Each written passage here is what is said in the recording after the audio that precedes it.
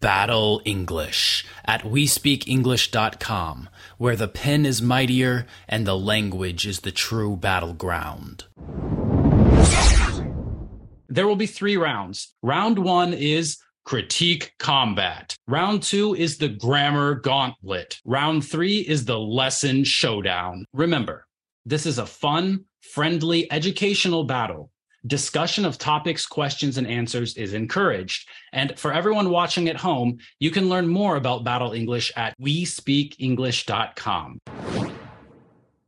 Are you ready? In today's battle, we have Daniel, Thunder from Down Under, taking on Anna, the Avenger. The judges of today's battle are Kirill, the bearded linguist, and the second judge today is yours truly, Christopher Chris Americos. The Lesson Showdown. Are you ready for round 3? Here are the topics that you can choose from to make a video lesson about. Pronunciation of English articles, a, an, and the. Business English, office vocabulary. Compound nouns, how to stress English words. Or gerund or infinitive, correct English grammar. Okay, Anna, you choose your topic first. I'm a big pronunciation fan, so I'll take pronunciation of the English articles a, and, if that's okay. It's the one that I wanted, Anna. God. Oh, you can have it, Daniel. It's okay. It's okay. So I wanted that one. Why does she get that one, Chris? Why? Quiet, guys. Quiet. Come on. Come on. Ladies first, Daniel. All right. Ladies first, just this one. Okay, so that brings us to you, Daniel. Which topic do you choose? Okay, since I can't get pronunciation because Anna already took that one, I will go for the second best choice, business, because I love business. I'm an entrepreneur, and I love doing business vocabulary, teaching that. So I'll do that, Chris. Thanks for the business one.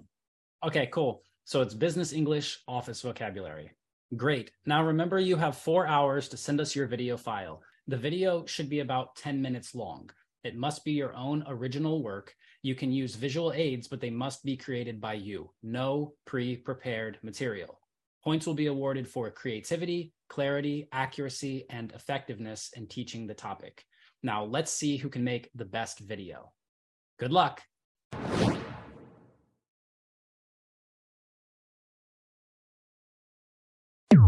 Business vocabulary, guys. I'm going to go over today the 10 most important, most common business expressions that you need to know in the office. This is the vocabulary that you need to know. And guys, why do we need to know these expressions? Because it will help you sound more natural and more like a native English speaker.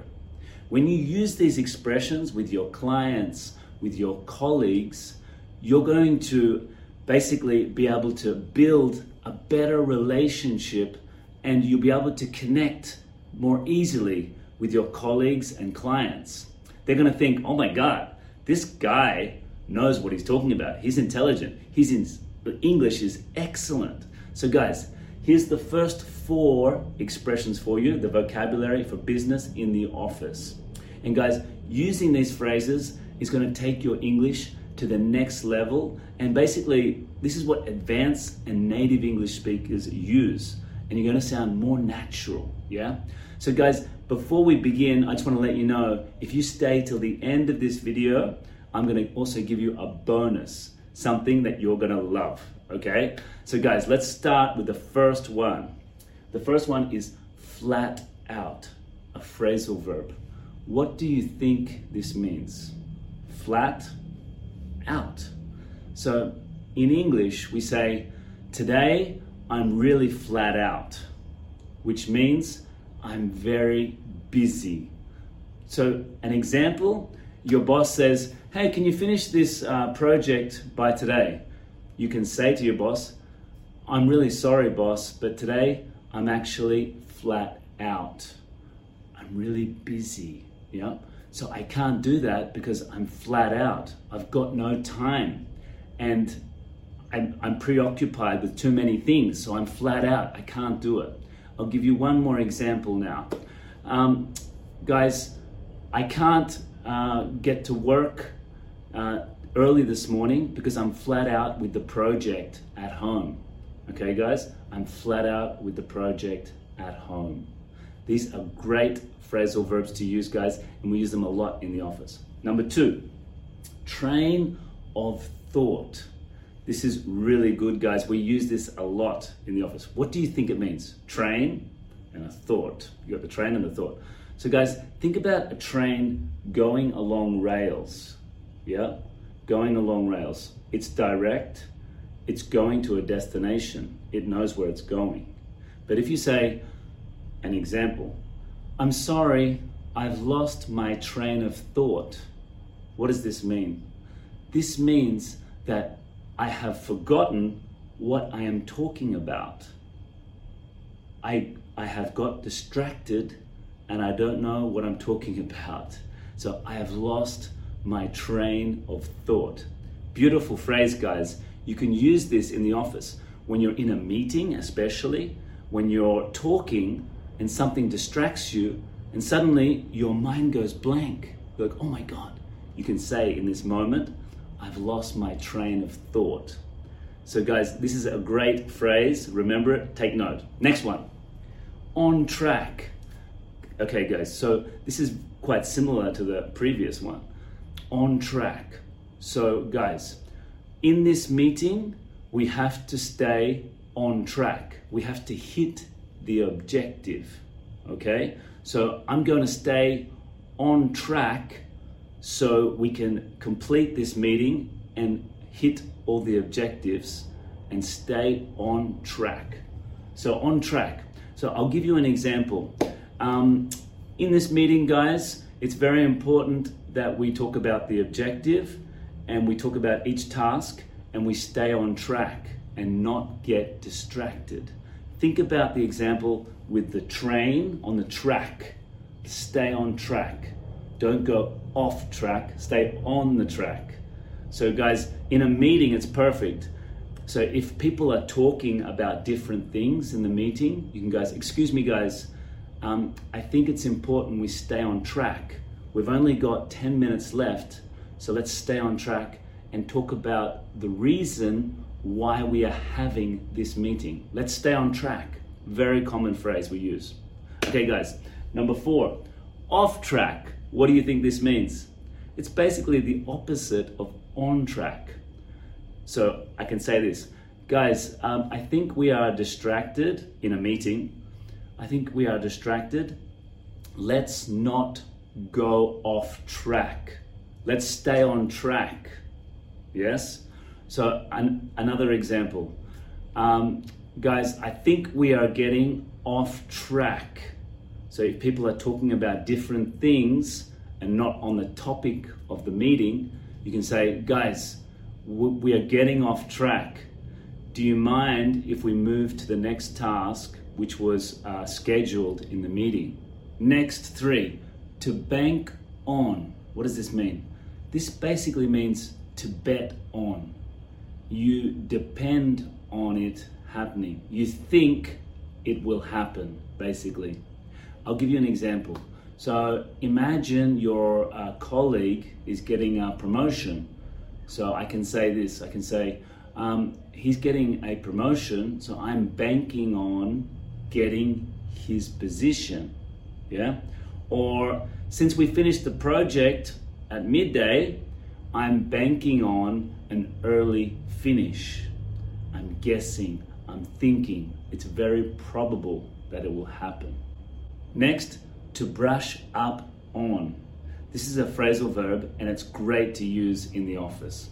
So to brush up on means to practice something, to get better, to get more up to date, yeah? So I'll give you 2 examples. So I'm going to Italy this year, so I need to brush up on my Italian. I need to practice my Italian. I'm a little rusty, yeah? Or number 2, I got the job for the software engineering, but I need to brush up on this program, which means I need to start using the program to get up to date with today's date. The third one is to bring something to the table. Now, this means to add some benefit to a person, to a team, or to a company. So let's give the first example. Valeria brings a lot to the table in terms of her communication skills and her management skills. Or Sam brings his professional expertise to the table, and this is what's going to help the company in the long run. To bring up, this means to mention or introduce something to a topic.